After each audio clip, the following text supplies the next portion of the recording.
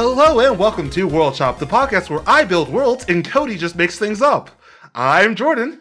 And I am Cody. So on to the show, Cody. This should be easy for you. What was last week? Outlaw Alabama. Okay. Ew, I was scared you were not going to get it. Took me a second. Okay, Cody, what is this week? This week is Genre Worlds. Okay, and I have a couple things to say about mine when I inevitably go first. You want to roll for initiative? Yeah, I can. I might not be going first. I'd be fine with going first. Yeah, I think you'll be going first. We are gonna find out. Hurry up. Sorry, I gotta get Just my have dice your up. dice next to you. What happened to that? What happened to the integrity of the show? I rolled a 2. Oh my god, we rolled the same thing! What do we do? We have to re-roll then. Yeah. That's what I think we that's just why I'm end like, the no, I don't episode. think I'm gonna win. I rolled a 2. Never mind. All right, what'd you roll? Oh my god, I rolled a 2 again. No, you didn't. Yeah, I legitimately rolled a 2 a second time. Yes. Well, I rolled a 6. So. Wow, that was going was first. sad. Okay, so my world this week requires some explanation, and there's, to me, okay, so You didn't write our a world, you just yellow carded like you do every single week. So what I have to say, because I almost forgot to say this, I am now invoking rules that I am going to hold you to, even though you're going to try to worm your way around it. After this week, next time you do a yellow card, you are going to have disadvantage on the following initiative week. Okay. Or if it's deemed a red card, you're going to have to pick that topic when we redo a previous world. You haven't. What if I get multiple red cards? Then you're going to between- have to roll a D whatever in order to pick that. Yes. Okay. You know what's really great about these rules that you're making? You're not going to follow them like you said before the show started. Well, there is that. I can just choose not to do that thing that you just said. But there's also, you know, what it is it just defines the consequence for my actions. It doesn't really say I can't do the thing. It just says but that I think if I after do a it, while of you getting disadvantage every single week, you might learn a little something. I don't think I will. I don't think you will either, but at least that means I get to roll first anyways. Anyways, Except for this week where I would have just lost anyways after rolling twice. We rolled... I just rolled a 4 too. Man, I'm not using this dice a world based on a genre. Mm-hmm. And I chose to do detective novels as my genre. And the reason for that is the next game that I'm playing with the Wandering Gamer Network is going to be run in City of Mist. It's set in the 20s. And How come you never the invite me character... to play with you guys? Do you want to play an hour? I've literally asked you to like invite me to guests every now and then, and you just said, "Yeah, sure," and it never did. Well, I mean, I can. I just hadn't thought of it. Next time I run a game, you can. Yeah, that's literally what you said last time, forgot. Cody. I know. I forget these things. You have to remind me. You have to, Yeah, like, I need to poke me. remind you to give a crap about me. Yes, that feels great. I mean, honestly, yeah, a little bit. I forget things. They slip my mind. Anywho. So what I wanted to do this week, which is yellow carding, is one, the world is partially defined by the role-playing game City of Mist. So Okay.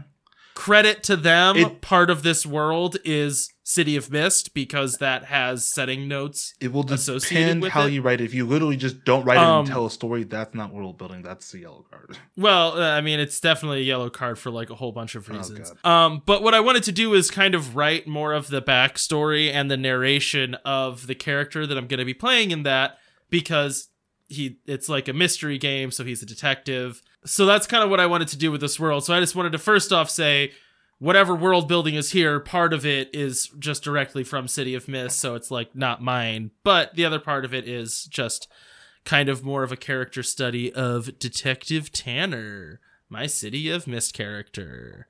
Okay. You look very upset. I'm not. Sorry. I'm just blank staring off because I'm thinking about something. What you thinking about? Thinking You about wanna my share with world, us? Cody. Oh, you're just already not listening. No, to me. it's because I have a feeling that you're going to try to backlash and yellow card me, so I'm thinking. I won't, because You don't care. Yes. I don't care. Yeah, thanks.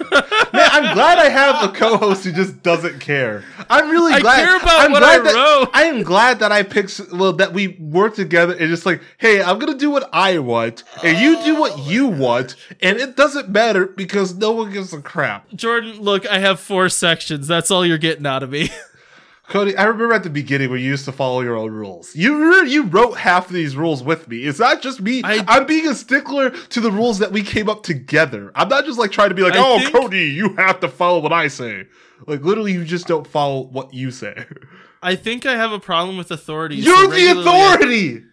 Yeah, but regularly what happens is I tell myself to do something, and then I'm like, screw the man, I'm not doing that. You are the man! We are the men in this situation. You can't screw the men because you're screwing yourself. Well, I mean, you can screw yourself, but anyways, we don't have to go down that road. Sex joke.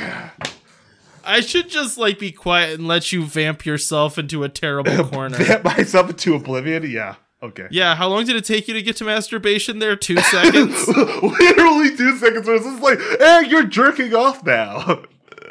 Okay, you go. I'm sorry. Great improv, Jordan. Anyways, you ready for my stuff? Yeah.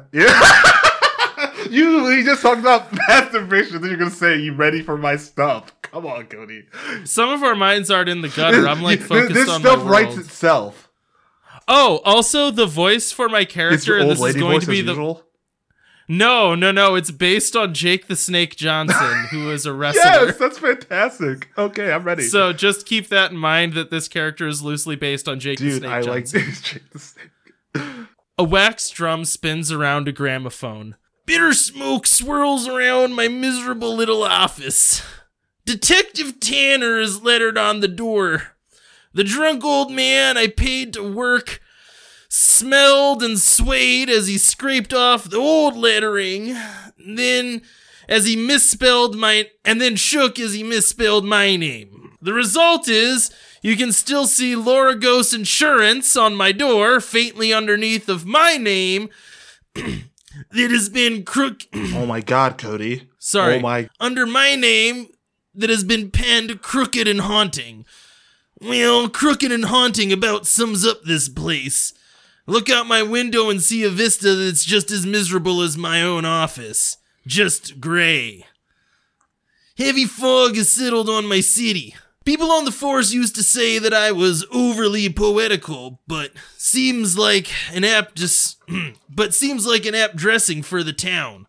Even when the sun is shining, the streets are bare and hidden and decayed. That used to be all I thought it was. I just assumed it was rose-colored glasses that made me think I used to see the sun more often. I know better now. The city's always been mean, even before they started replacing all the old gas lamps with electric. Even before cars choked our streets. Even when I was a kid. The city was a hard place.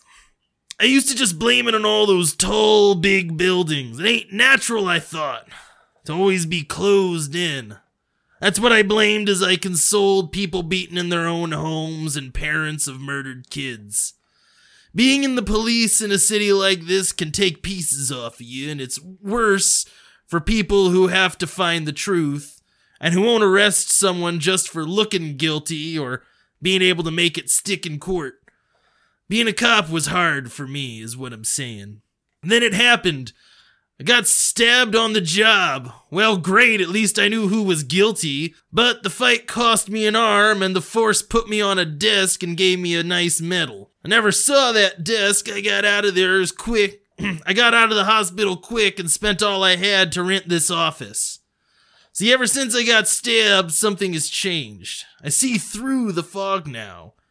It's more than just hard feelings killing people, and I'm fixing to put a stop to that. So, again, some of this is what? Okay, first, can I say, will you do me a favor and say this? The snake will always bite back. Why? Because that's a Jake the Snake quote.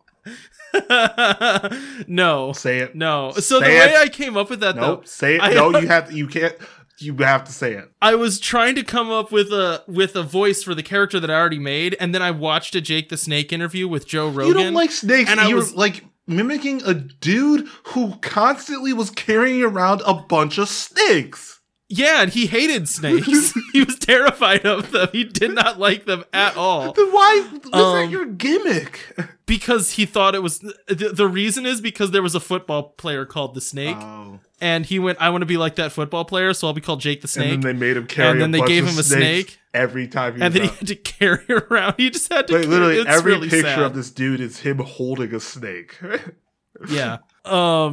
So I was trying to think of a voice for this old, like, retired, beat-up detective, and I'm like, oh, that's perfect. Yeah, there we go. I found it. So the setting of this game that I'm going to be playing, so City of Mist, it's kind of vague, like, time period and all that. In this case, our game is going to be set in the 20s, so that's where, like, talking about the sudden presence of electrical lights and cars, this is kind of roaring 20s-ish time. In a metropolitan area, and it's not really specifically defined which one, but supernatural stuff happens in the city, and like the character that I'm going to be playing is a detective in said city who's trying to solve like supernatural mysteries. So in this case, he's like a private detective that used to be a cop, but the city itself is actually like covered in a blanket of mist all the time. Hence thus City of Mist. City of Mist. Wow. Yeah. I'm really glad you're doing a lot of this world building. It's so creative. I would have never thought of this. I'm just explaining some of the background. You are the man. Oh my gosh. But yeah, so that's kind of the geography of the world as it is, which it's like really not a world because it's legitimately never going to go outside of a city. So that's the geography of the city. Your world can be like specifically a city, I think. We've done that before, so why are we now just pointing this out? No, I'm just saying, in this case, that is how it is. So for my genre, the base... So, you know what? I'll tell the whole story of this. So last week I was a little hyped up and just couldn't sleep at all. So I just came up with this idea because it's like, I usually when doing this, I'll pick like fantasy or magic, or I'll go with horror. And like, I've done all of these like extensively throughout the show's runtime. So I'm like, I want to do something new. So first thing I thought was like, okay, well with horror, could I do anything special or specific with that? And I'm like, oh, well maybe there's like the psychological thriller, psychological horror. I was like, don't really want to do that. But then I thought, hey, how about do a psychological drama? But what does that entail? And so the psychological drama genre is pretty much something from like the point of view and like deals deeply with how a character thinks, feels, and acts. And so I wanted to do that, but I'm like, but how can I do that on a show world building? Because like you can't just have it be someone's thoughts throughout. And so the base genre I went with was surrealism or surreal. And I kind of shaped that as I go through my little thing. So this is done in a story format, but it is world building because I literally build a world throughout, Cody. And not just say, hey, it's City of Mist. And also City of Mist is not a specific setting, it just sets some of the ground. It's a City of Mist. Also, I just want to plug them as hard as I can. Like, it's I know you want to plug them pretty hard, Cody. Yes, that was the sex show, Cody. I'm on it. I really hope I'm just not going to end up having to name this episode Sex Joke. Because that's where this is going. Okay, so the first part... Okay, yeah, so the first part... There is like a little lead into the actual world building. But the first part comes from Vertech Industries, Earth Year 4036, from Dr. Mahato Tachikoma. I have been set in charge of a new project. As the world fills up and degrades, the call to integrate into a virtual reality grows ever louder. But unfortunately, creating these worlds is near impossible and is something that cannot just be designed by machines. Recently, I have made a breakthrough. There are 4 of them. 4 extraordinary children whose brain power is far greater than any human or telepath in history. But with such great power comes a negative effect. Their human bodies are shutting down, and soon they will be confined to their own bodies, only able to use their mental prowess. Most of the children now are confined to wheelchairs or hospital beds. I can't do anything to fix their problems, but I can give them new hope while researching at the same time. I will connect them to a blank canvas reality and give them the power to create a world that they may live in. No longer constrained by their bodies, they will be able to shape reality as they see fit. From the outside, I will watch and monitor the process with the hope that we can use their powers to shape a world worth integrating into. With this new world, humanity will be changed for the better. We can escape from our own shortcomings and live in a perfect world. The following are journals from Indrani Selphie, the third child, age 15. And also, before you make a rude comment, Selphie is spelled Selphie. Because that's an actual name. I don't even have to be on this podcast. Yeah, I know. I can just let you hate on yourself. I'm hating on you. Anyways, Dr. Tachikoma said he would take me away from the pain that confined me to a wheelchair, and he would set me free. I will be allowed to create, to destroy, to shape an entire world whichever way I saw fit, and he would watch me from outside of the machine. But as I sat there in front of this blank white canvas, surrounded by nothingness, I wondered if I could truly create. Silence surrounded me and threatened to swallow me whole, but I sat there still and unmoving, feeling absolutely nothing. I was no longer in pain, but I was as empty as the world in front of me.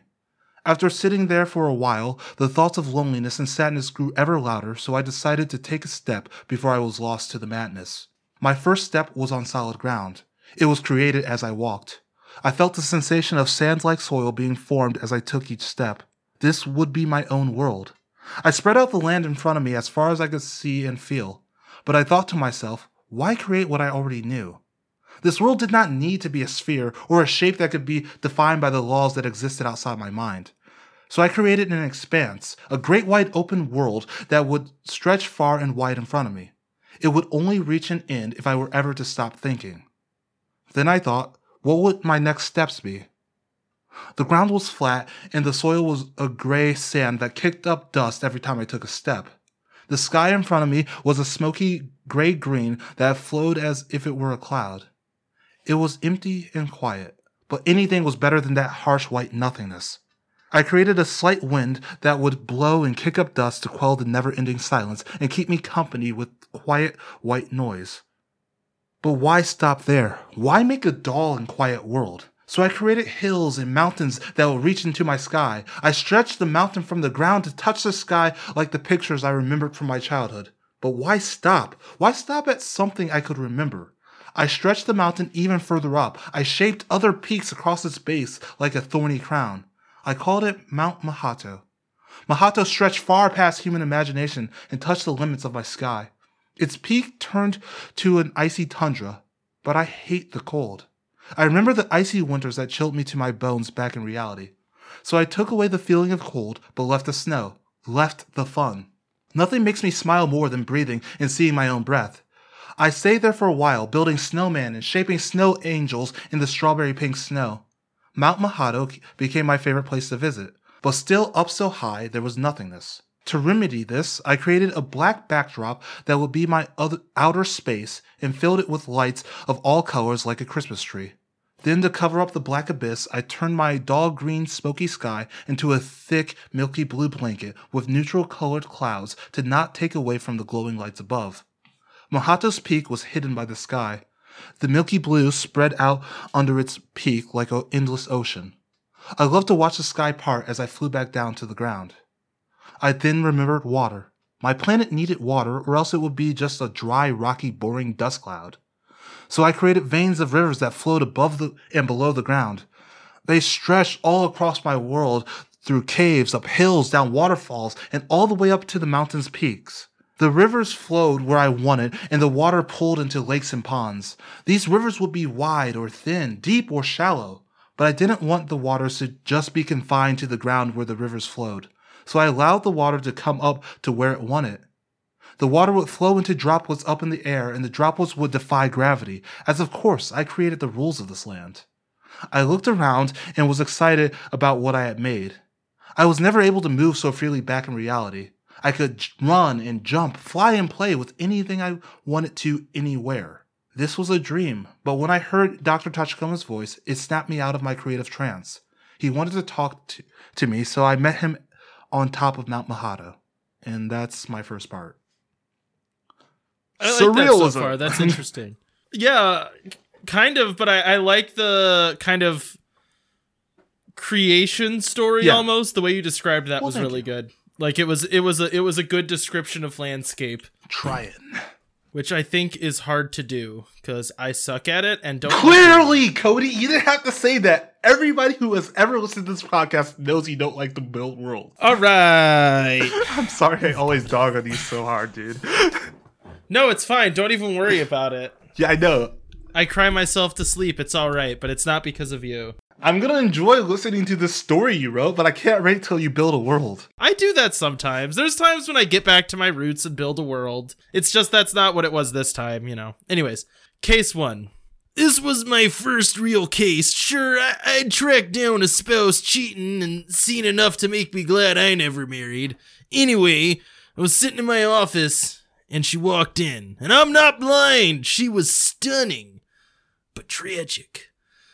She looked like a painting or a statue of pain. Her eyes were shining like nickels, tears just about to fall. I stood to start talking, but before I got a word out, she went straight into it. Told me her name was Mildred Huntz. Husband had left her for a younger woman, but she said he was a good man. He didn't divorce her. He set her up with a nice house and paid for her way and moved on with his life. Well, he moved on to his grave. She didn't buy the cause of death that the police had not found yet. So, here she was looking for a tender heart to find out what had happened to her man. Broke my heart. Not that she was in mourning, but that even after that wretched husband of hers had chucked her, she was still trying to defend his memory. Good man, to me he sounded like an overgrown child. She turned, and as she walked into the hallway, she briefly looked back at me, her eyes still shining. I couldn't look away. I knew she needed help, and no tears fell from her eyes before she walked out. Well, this was more drama than usual, but it did seem up my alley. First thing I did was drop a line to a good man whose life I'd saved a few times. Sergeant Hanley, tough kid. Not his fault, he was born small and to a well-to-do family. When he joined up with the force, he was tender as a newborn calf. Now all 5 feet of him is cut from iron.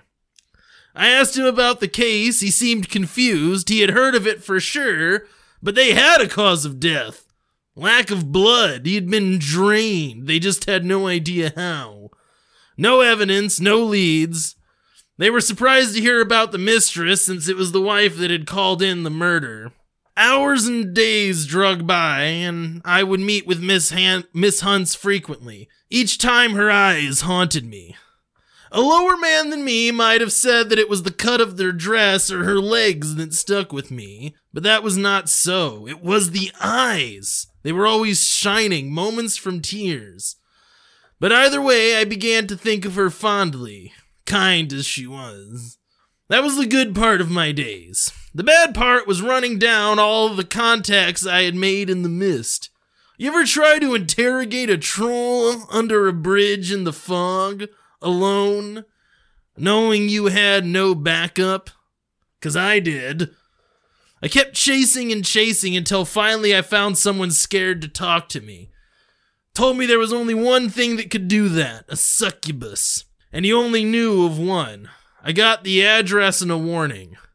I just smiled. What could this thing do to me that life hadn't already done 10-fold times already? I slide into my Model A and ride through the fog to what I assume is a showdown. Walking up the stairs of a tenement in total darkness, I find the right door. I feel something different. After 60 years, kicking down a door should have been hard. But that door split in half like it was made of paper. I only saw the eyes, like 2 bright silver dollars that cut into me. And I felt myself start to die. I knew I should look away. But first I asked those bright eyes in the dark a question. I asked if they had killed Mr. Huntz. I could feel the monster about to lie to me, but then it happened. I flexed a muscle I didn't know I had, and I pushed truth out of the creature. I heard the most beautiful voice I've ever heard say no. Say no. Say no. And I knew it was... say no. And I knew it wasn't lying. I left and decided I needed to meet with Mrs. Hunt. I drove to her house sick. I knew what was coming.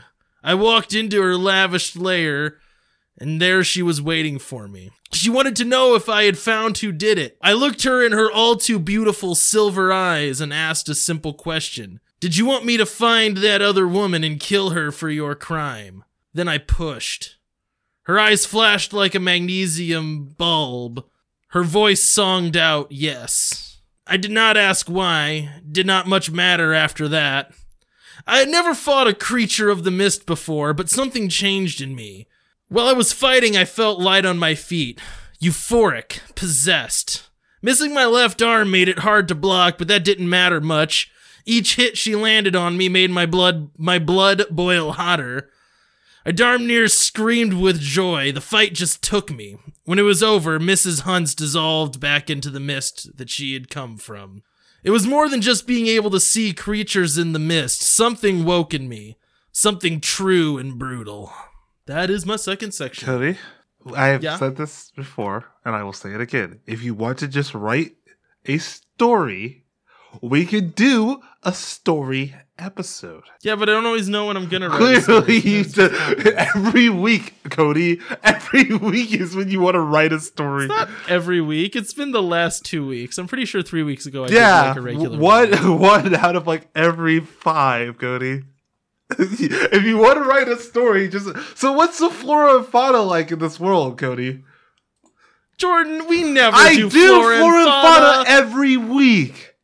No, you do not. I talked about how they hunt deer and stuff last week in Outlaw, Alabama. I talk about the monstrosities the week before. Tell me, Cody, I never do flora and fauna. Please tell me. Please, Jordan, tell me. Please tell me I never do flora and fauna. Oh my gosh, Jordan, we have both unanimously agreed. Cody, I want to hear about society history and society current in the next 2 sections. And I want to hear society history and current in the next 2 sections. You actually do get a little bit if you think about it. Oh, surprise, surprise. It's your turn, though. You can go. I know, and I hate you so much. You can just be a critic, you know. That's literally my only job on this show is to run the show myself and to be a critic. Oh, so much salt, Jordan. Oh my gosh, man. Anyways, this flora and fauna section that I wrote, first part comes from Mahato Tachikoma again. Indrani Selphie is different from the others. While the other children designed their worlds based on their hometowns or things they had seen in reality, Selphie created something unique, something beautiful. But her world would not be one that we would be able to migrate into. It was far too unstable. She never left the machine to return to the real world like the other children had as well. Some of the doctors saw this as isolation, but I saw it another way. Having been confined to a wheelchair for most of her life due to her powers degrading her body, she had forgotten what it felt like to be free in the world. I felt bad for her, so instead of chastising for creating this surreal majesty, I cut her loose from the program. She would be allowed to design and create at her own will, ignoring the rest of the project's need. Indrani Selphie would be truly free, but something worried me about her. Despite her world being beautifully surreal, there was something off about it, something dark, something sad. Her Mount Mahato was a dark, thorny crown, and her rivers twisted and wove through the land seemingly without end. To the others and I, this seemed to spin a tale of Selphie being conflicted or directionless. Despite the colors and the geography, her world was empty. Most of the other children had created animals and plants to accompany them, but not Selphie. So after a month or so in the reality, I decided to visit her at top of her mountain. Indrani Selphie. Dr. Tachikoma told me a lot of stuff up there at the top. I was no longer part of the virtual program, but still allowed to stay and create as I saw fit. This world was mine just for me. No one could tell me what to do, and no one could take this from me. But then he asked me a question I did not quite understand, nor could I answer. Selphie, are you happy? I froze. I didn't quite get why he was asking me this. So as an act of young defiance, one that I could never have pulled off in reality, I jumped from the mountain's peak and began to run back down to my world, creating along the way. Flowers sprouted up with every step and spread out all across the ground as I walked. They were all different sizes, shapes, and colors. Some were based off of a reality I had seen before, while others were anything I could possibly imagine. Not one flower needed to be natural. They were rainbows and starlights and glowing or shining. They were anything I could think of in the moment, and they were absolutely beautiful. They sprouted up everywhere and covered the land. They lined the rivers and clustered at the base of the mountain. To fill in the space between, I made a blue shimmering grass. But I wanted more. I created trees, but not like any tree I had ever seen. I wove vines together into thick stalks, and their branches reached out far. Instead of leaves, I covered these in flowers and fruits. They only continued to fill in this world with color and beauty. But what Dr. Tachikoma had asked stuck in my head. It nagged at me and prodded me till I knew what this feeling of unease was. I was lonely. I was alone. There was no one in this world but me. Nothing to interact with but the plants and the trees. I sat and thought for a while, that uneasiness filling me with dread until I decided my next steps. I would create a companion. Unlike the myths and legends, I didn't form anything from the ground or breathe life into an object. I just simply thought about it and then it was there. A large brown Shiba Inu stood in front of me. He tilted his head and he let out a cute yip. Together we ran and played throughout my world as I created more animals so we would never be lonely. I made dogs of all sizes and types. I even made dogs with wings to act as the birds, but then I didn't want to just make dogs. I created giant fluffy rabbits, dancing squirrels, armadillo chipmunks, and other furry animals.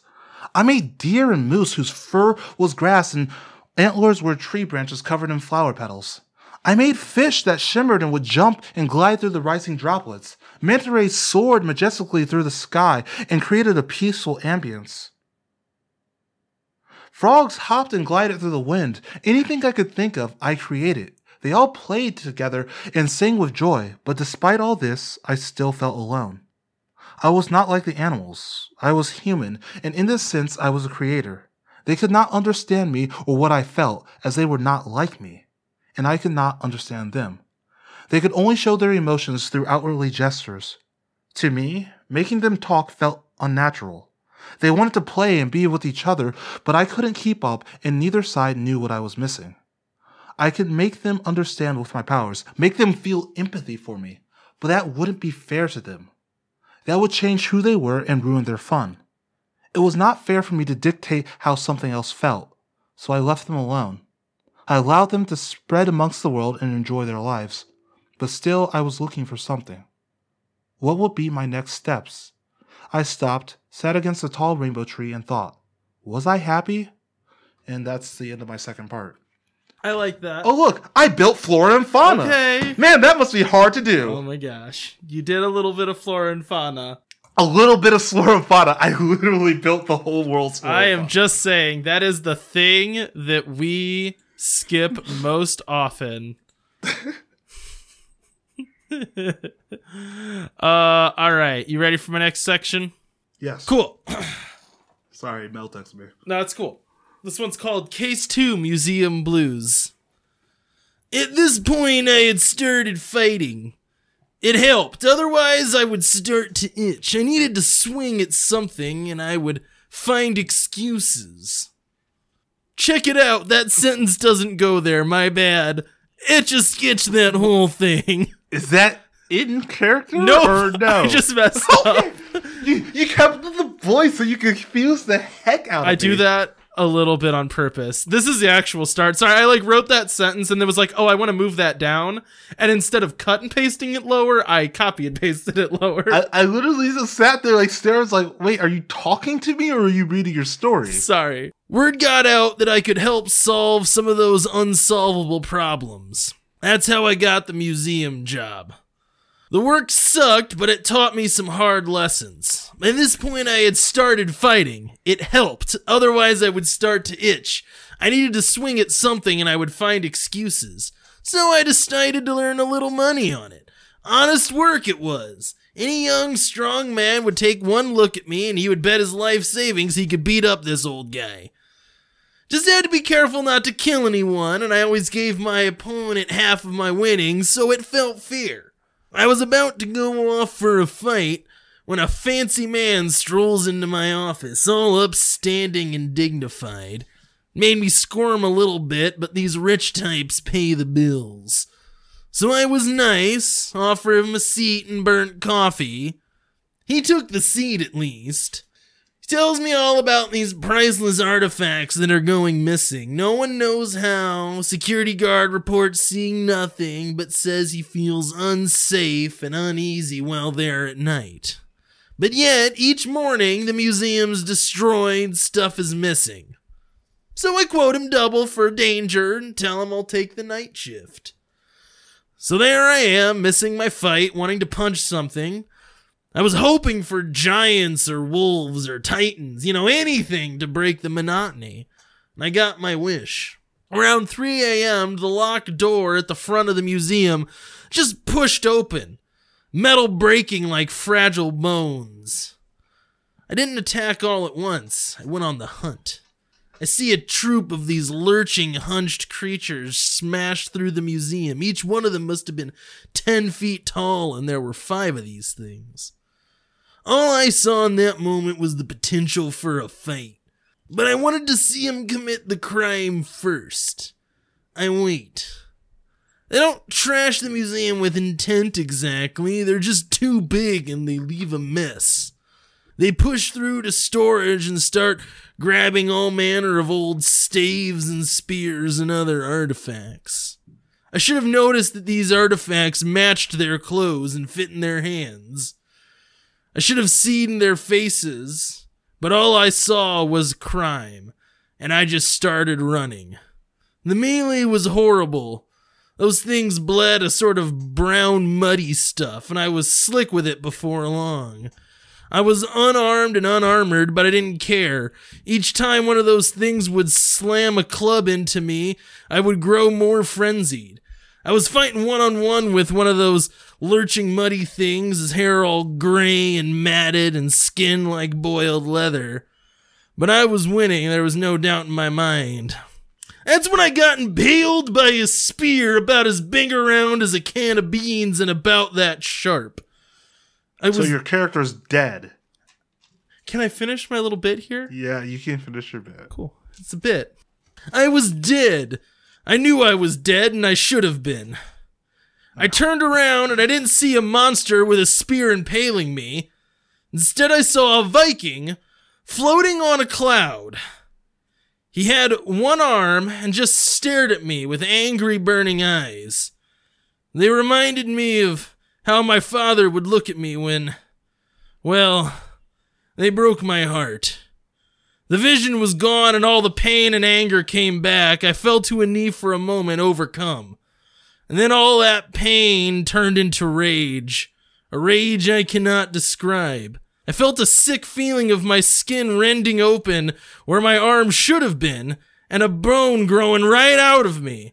I screamed, not just in pain, but horror, as an axe made from my own bones grew out of my arm.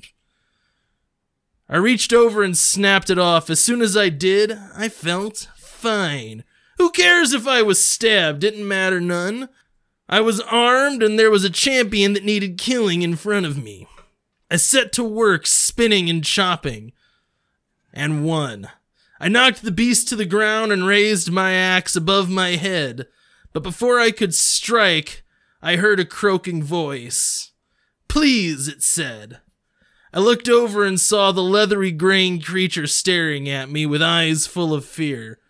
"Please, not my son," he said, over and over and over again.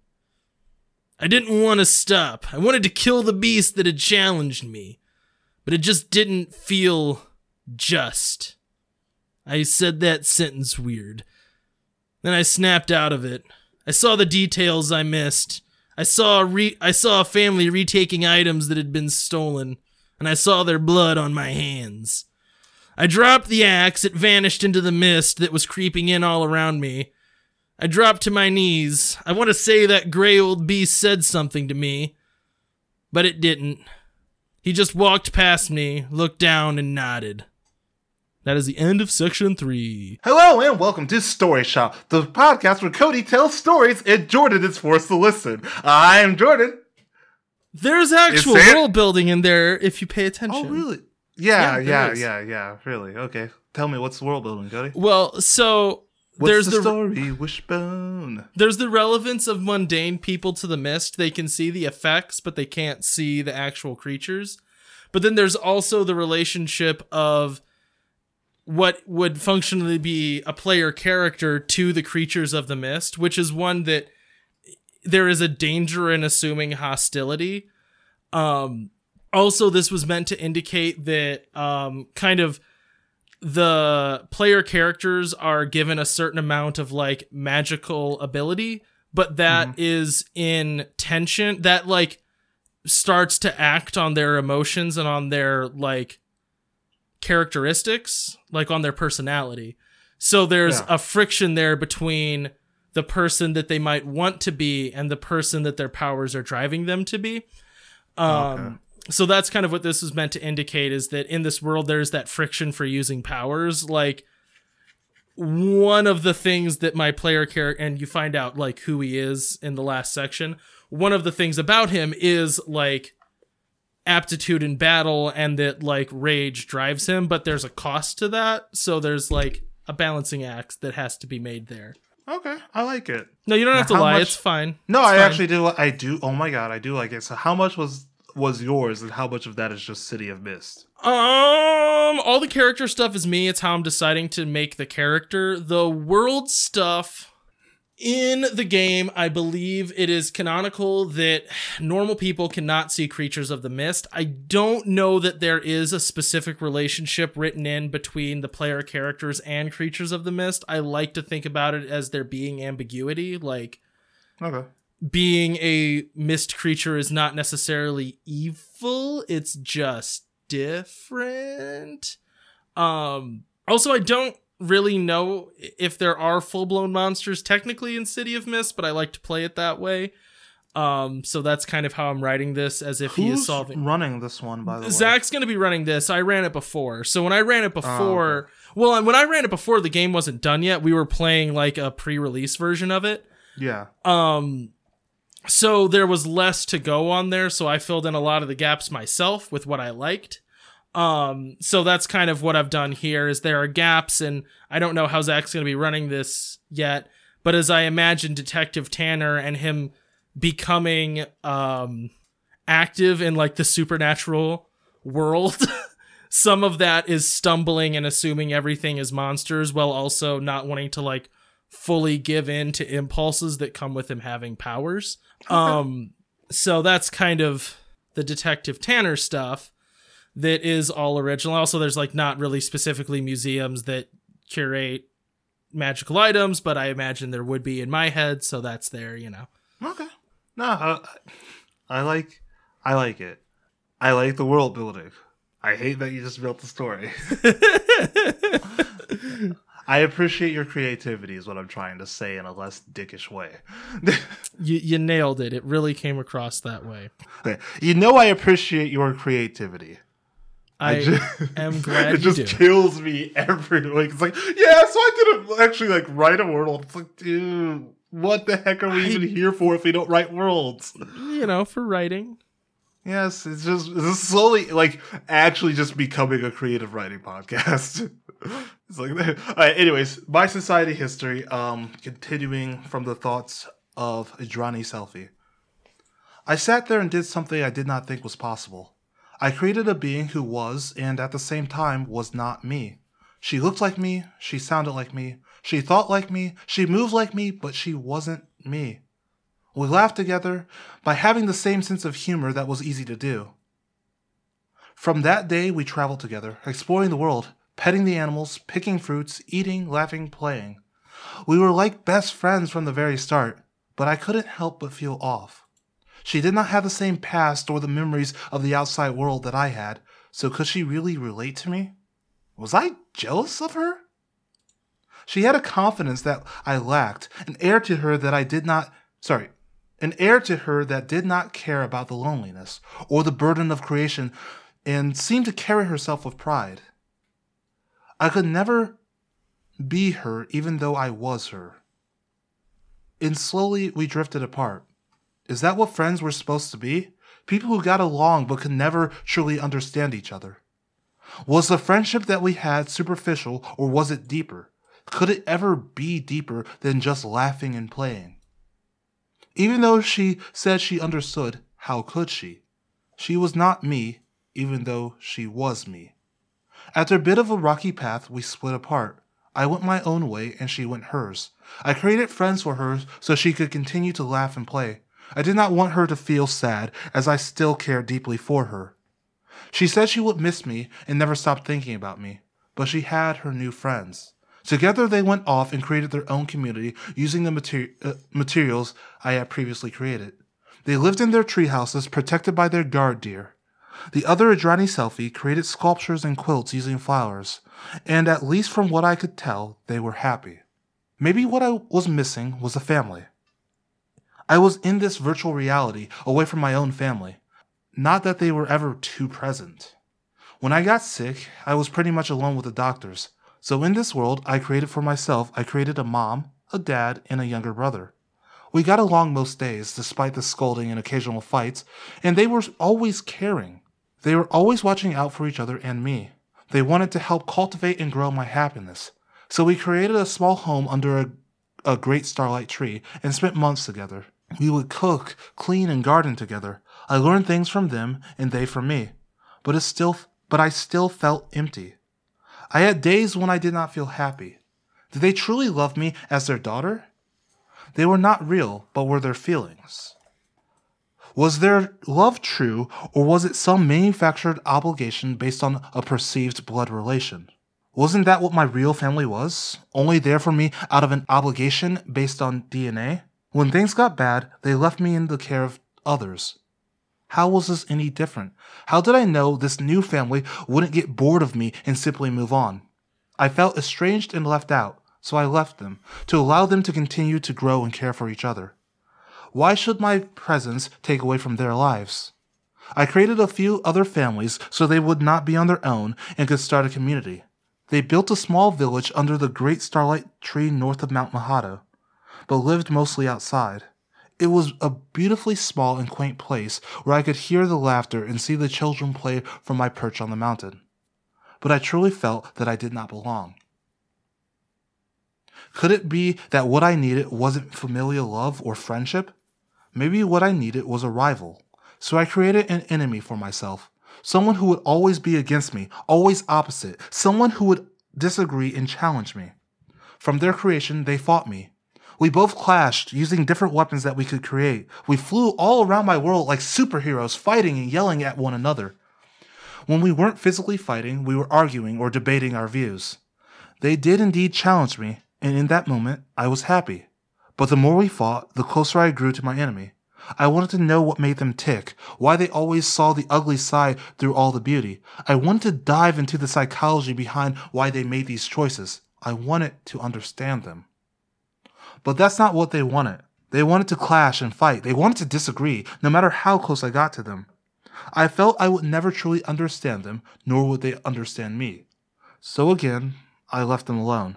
But in my absence, I created for them people who saw things the same way and people who would disagree.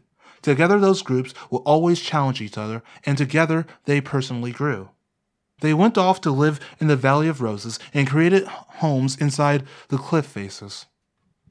But I was alone. Through these 3 experiences, I felt that I would always be alone.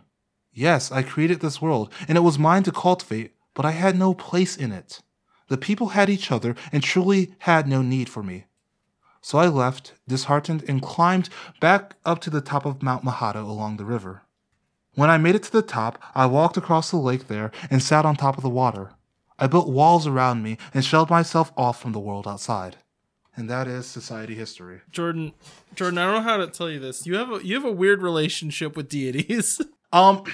So I was gonna say this at the very end, but this is one that I thought a lot about mostly that night. But I came up with this world literally last Thursday night when I was just sitting in bed staring at the ceiling.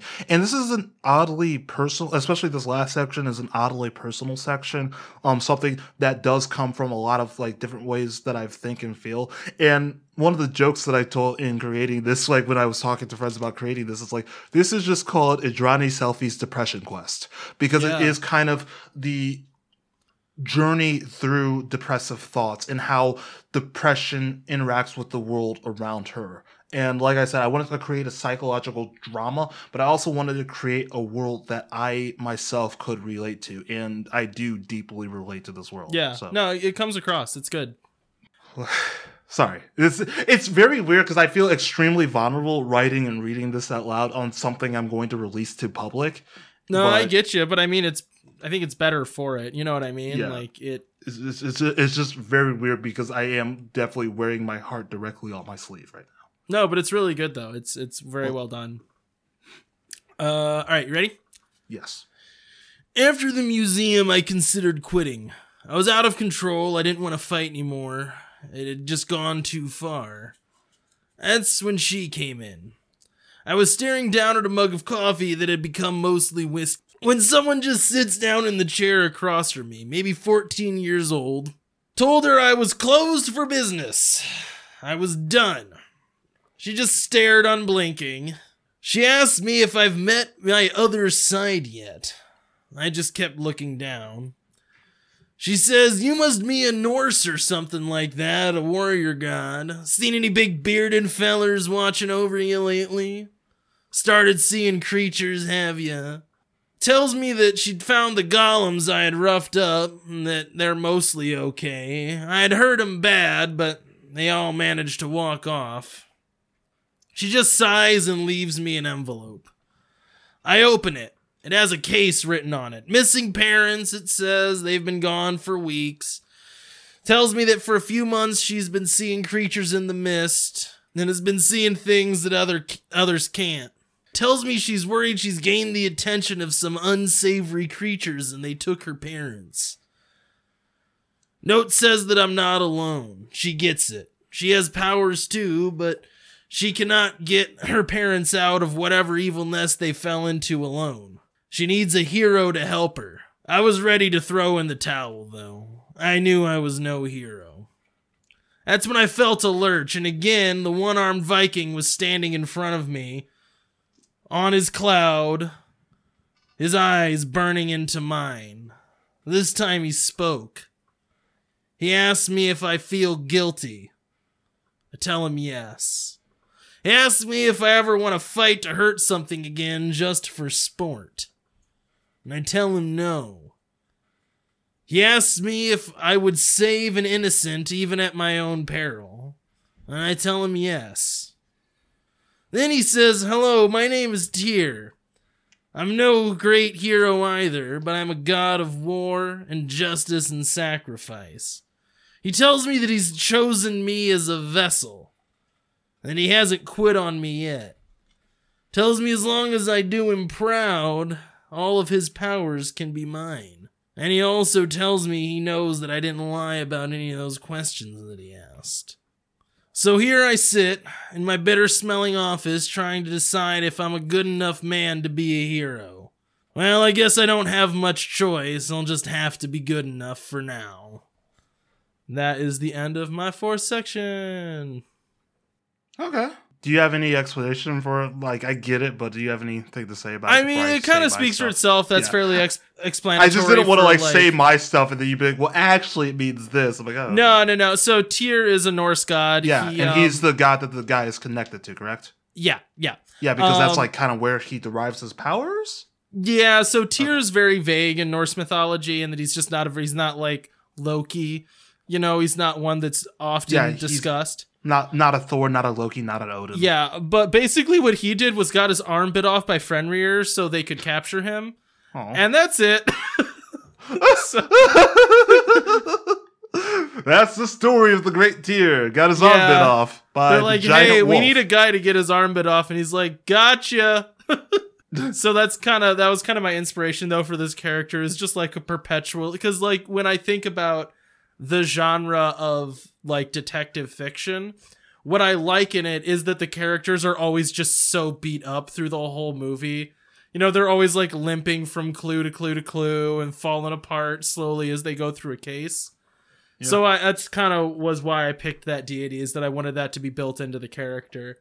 Huh. And then the only other thing about Tyr is that he is a god of justice, which is why like perfect for a detective. Well, perfect for a detective, and it's why like looking him in the eye is a thing, and Detective Kind of Tanner reminds me of the penance stare from Ghost Rider. That was a little bit of the inspiration. It doesn't Okay. hurt anybody. It's just difficult to lie to him if like eye contact is happening. So that's kind of where that came from. But I liked being able to play with Tyr because it was a god that was so poorly defined that there's just like these few little things. Yeah, you and can it's kind like, of fill in the blinks yourself. yeah, I can extrapolate this all myself. So that's kind of what I went with. But yeah, that is my world. And this is my last part of Adrani Selfie's Depression Quest. Or Selfie's World, as it should be called. So, first part comes from Dr. Mahato Tachikoma.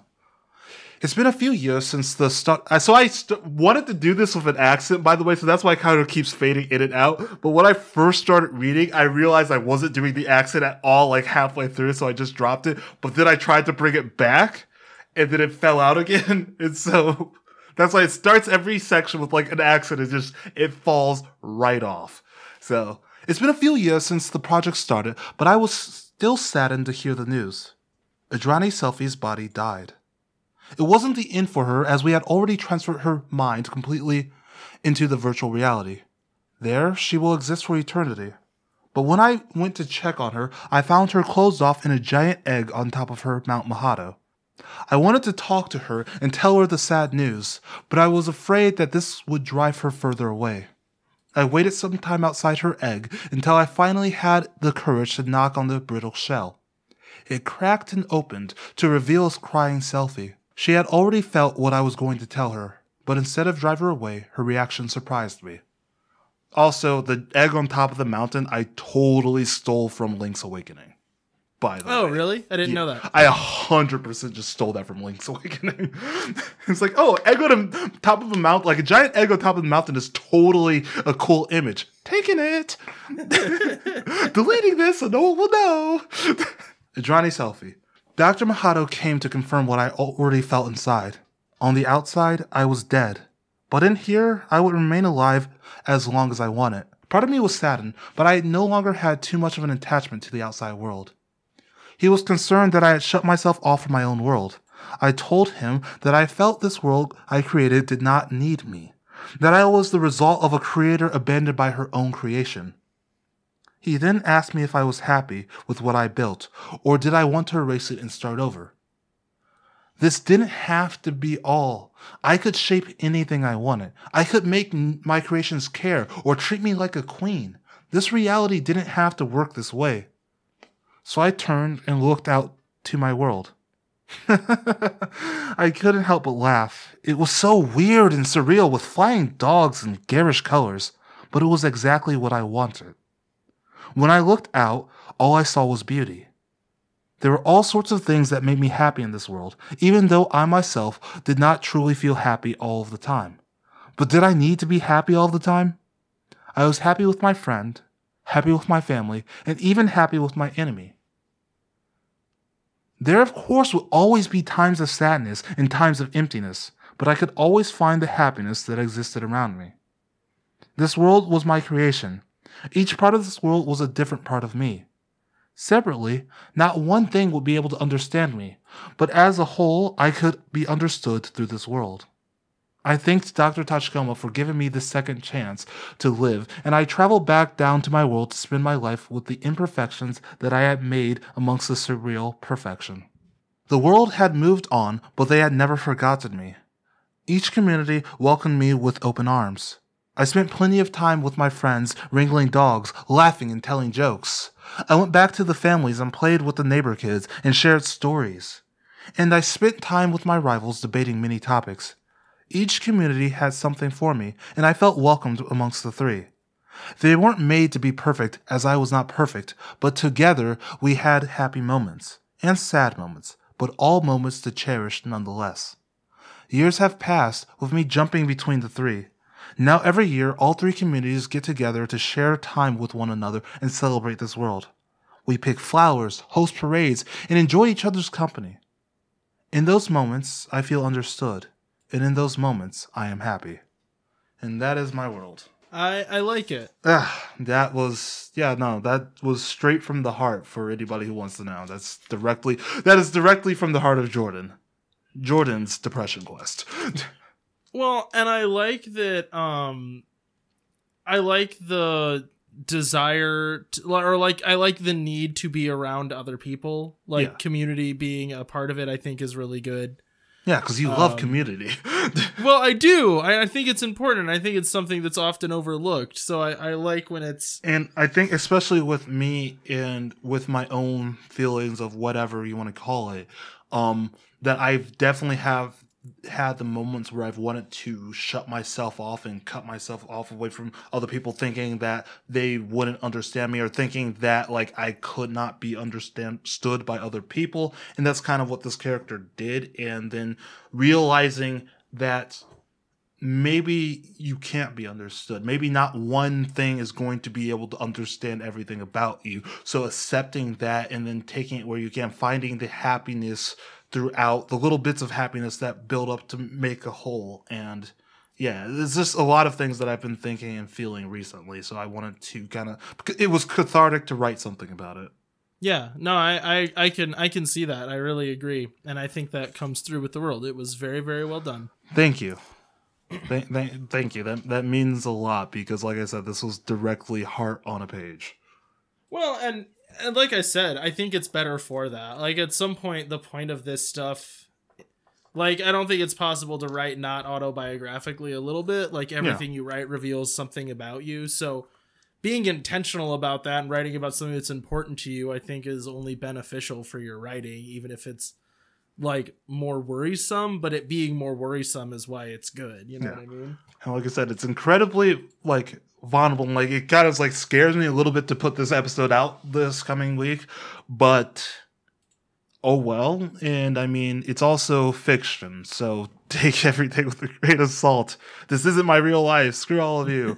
No, but it is scary to like share these feelings. It's to avoid that I don't know who necessarily listens to this, but yeah, it's just right. Well, but it's also like I said, very cathartic to do so.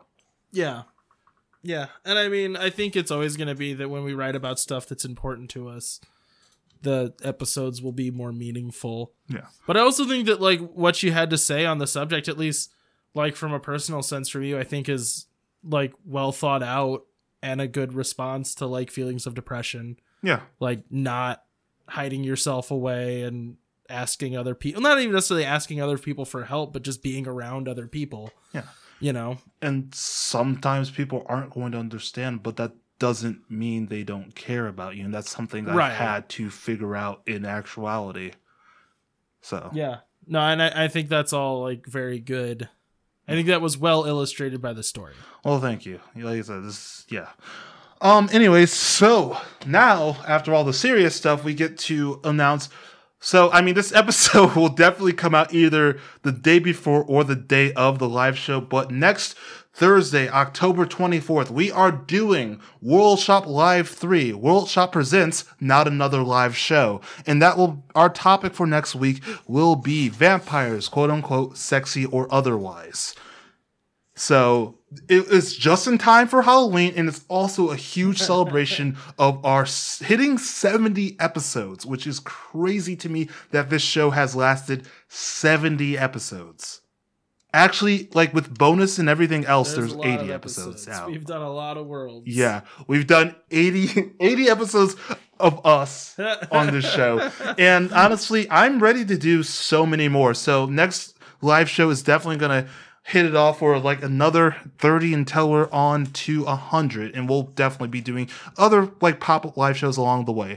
But definitely tune in. That is going to be on twitch.tv/World Shop Podcast. I will post a link in the description, and I will also be tweeting about this and posting this on every social media I am a part of.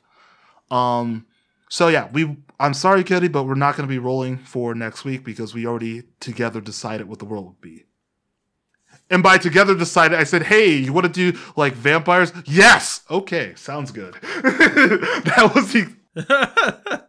Oh yeah, that was the funny thing where you thought that I might not immediately pick sexy vampires. It's like, yeah, it's like I want to do like something. It's gonna be Halloween, so I want to do something more like supernatural themed. So like, do you want to do like vampires? Yes. Okay. It's like I literally thought it was gonna be a conversation. It was just me suggesting the idea and you just agreeing. And I liked how easy that it is sometimes to do the show with you. I just don't know why I would pick anything else. Like, I can't think of a single reason. Yeah. So I'm excited because I've already written my world, so I already know exactly what I'm going to be doing. Yeah, I'm like I said. Oh yeah, next week I'm going to be busy. I'm going to be seeing Taking Back Sunday probably twice. That is exciting. I'm jealous because I do like Taking Back Sunday. Oh my gosh, it was my like spirit songs of high school. It like spoke to my soul. But I understand. Anyways, we're closing out. Cody, what do you got to plug? Check us out at the Wandering Gamer Network. We're playing City of Mist, Outlaws Wanted, which is a homebrew based on Powered by the Apocalypse. And we're going to be starting a new City of Mist campaign that Zach is running. I'm really excited for it. And that is what this world shop for me was about. I am very excited to hear it because now I know all about your character. I'm very, very excited to hear it because I know your story now. We'll see how much of that actually comes through. As usual, you can check me out at something I guess 00 at twitch.tv. And I quote, I stream sometimes because of how busy I've been. My streaming schedule has been extremely sporadic. So I can't really tell you, I don't have a set time anymore. I wanted to do something for Halloween, but I just haven't been able to. But I will hopefully be getting back to that like closer to the end of the year. Other than that, yeah, I also working on another podcast, which will hopefully be coming out before the end of the year, but life is hard sometimes. Anyway, that I understand. Oh my gosh, all of us are so busy. Anyways, thank y'all for listening. We will catch you on the flip side. Bye. Bye. Flip side or die.